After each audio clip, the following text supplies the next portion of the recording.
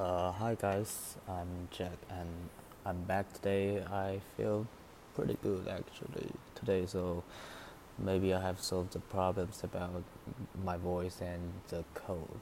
I mean, yes, it's not a big problem anymore. And so today is my episode 2, and I have told you guys about some basic information, introduction, and some famous missions and weapons about U.S. Army. And in this second part, I will introduce some situations, some stuffs about the second military unit, which is U.S. Navy. And so, as usual, we will discuss the basic situation and the history of U.S. Navy. And so, firstly, there's 7 different fleets in U.S. Navy, and there's about 500,000 soldiers and 279 ships and 4,000 different aircrafts in the whole U.S. Navy. And also, it is the largest and most advanced, most powerful navy around the whole world. And so, as the U.S. Army, which I said was which is composed by U.S. Army and National Guard. The U.S. Navy also combined with the U.S. Navy and U.S. Marine Corps, but they all under command of the U.S. Navy's command center. And also, U.S. Navy has a U.S. Coast Guard Navy, and when there's a war, I mean, when U.S. is in wartime, the Coast Guard Navy will be led by the commander of the Navy. And so the American Constitution gives the Congress the power to build the Navy, and that was the basic right to set up U.S. Navy. When the firstly, U.S. Navy was built up in the American Independence War, and that was called Continental Navy before, and that was dismissed in 1790 because they think they do not need a navy after they got the independence. But after that, many American ships were under pirates attack. So 4 years later, which is the 1794, so the Congress passed another law to build up the U.S. Navy, which is the modern U.S. Navy we see nowadays. And there was many I don't know. Let me see. There was many deployed. U.S. Navy deployed its ships, its battleships, and its aircrafts and marine corps in many parts of the world. So not only U.S. mainland itself, not only in Pacific Ocean or the defense area in NATO's countries, but also some other places like the East Asia and South Europe, which means some parts it's near India and stuff like that. And they have the power to separate they have the ability to separate the power to every part around the world, which it's near the ocean. So, and also the U.S. Navy nowadays was composed by 2 major fleets, which are the Atlantic Fleet of USA, and the second part is the United States Pacific Fleet. So the first Atlantic Fleet was built up in 1826, and the Pacific Fleet was built up in 1907. And so the 7 different fleets were under those 2 big fleets' command. And so I think many people know the United States Pacific Fleet, and it has the famous 3rd Fleet and 7th Fleets in Pacific Ocean. And it also went through many famous history events like Pearl Harbor and Korean War, Vietnam War, and crisis over Taiwan.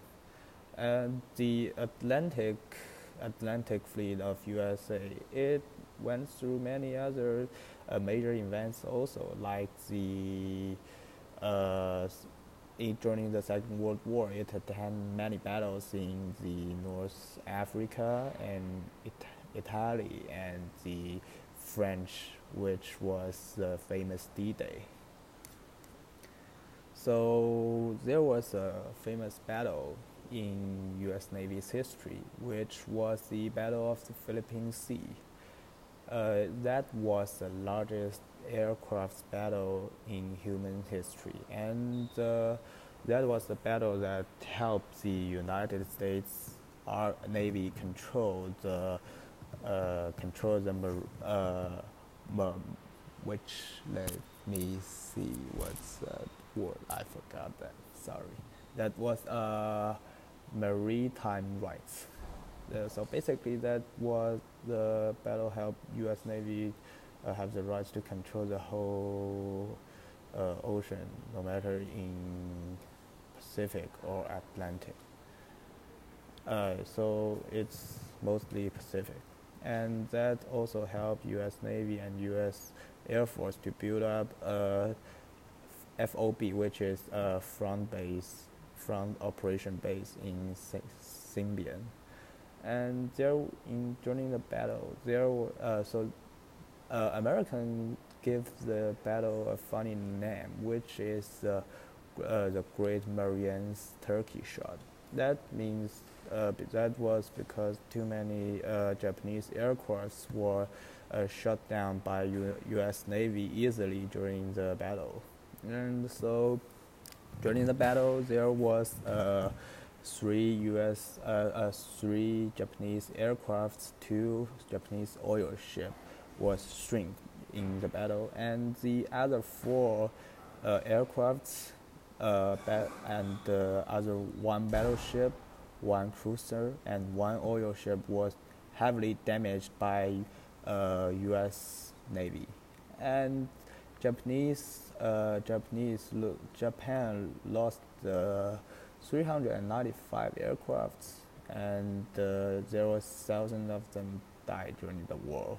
But there was only some small damage to the U.S. Navy, which the Japanese Navy damaged two American aircrafts, two battleships, and one cruiser. So there was only 126 aircrafts were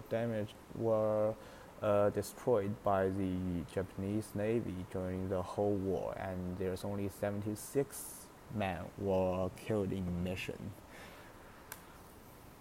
So later, let me introduce some famous battleships and famous missiles in the U.S. Navy. Maybe missile, yeah, maybe the missile. So firstly, I'm going to introduce the most advanced destroyer around the world and the most advanced destroyer in human history, which is Zumwalt class destroyer.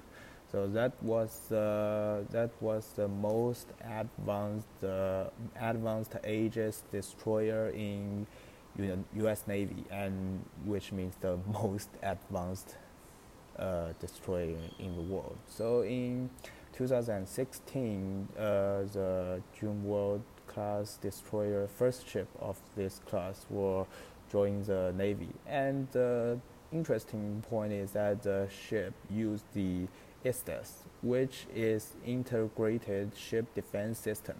So that was basically a system that can combine different battle system, different maybe cannons, missiles, and sonar and radar system and computer battle system together. So before that, U.S. Navy's battleships needs different battle system to check all the different data, and then transfer them to the highest command center. But now with this new system and the help of AI, so people really do not need to control many parts of the battle system anymore. They just need to read those numbers. They just need to give the computer the right command code, and they just basically need to know, they can easily know what is happening right now outside the battleship, outside on the ocean. So it helped people a lot. It put the Navy battles in a whole new world. So basically, computer will do nearly everything for you. You just need to read those information and think about it and give your strategy to it, and then maybe fire a weapon, or maybe, I don't know. Just the ISTAS is a really high level intelligent system. So it basically frees soldiers' hands. And the second one is Arleigh class destroyer. So basically that was the manpower of United States Navy. So the Arleigh class destroyer was built up with Aegis, which is called the AEW, Ground Environment Integration System. And so it is basically a system that can help the soldiers in the ship understand what is happening outside. So basically it combines different information that the computer got together and send them to soldiers. Also, it also combines different fire weapon systems like Mk-41 missiles fire system and SPY-1D radar system. So basically the destroyer's first and most important mission is to keep the air of the near the fleet was clear. So it was the first class of destroyer that have 4 different phased array radar system. So it was the most advanced destroyer that keeps the area of air clean near the fleet in the world, and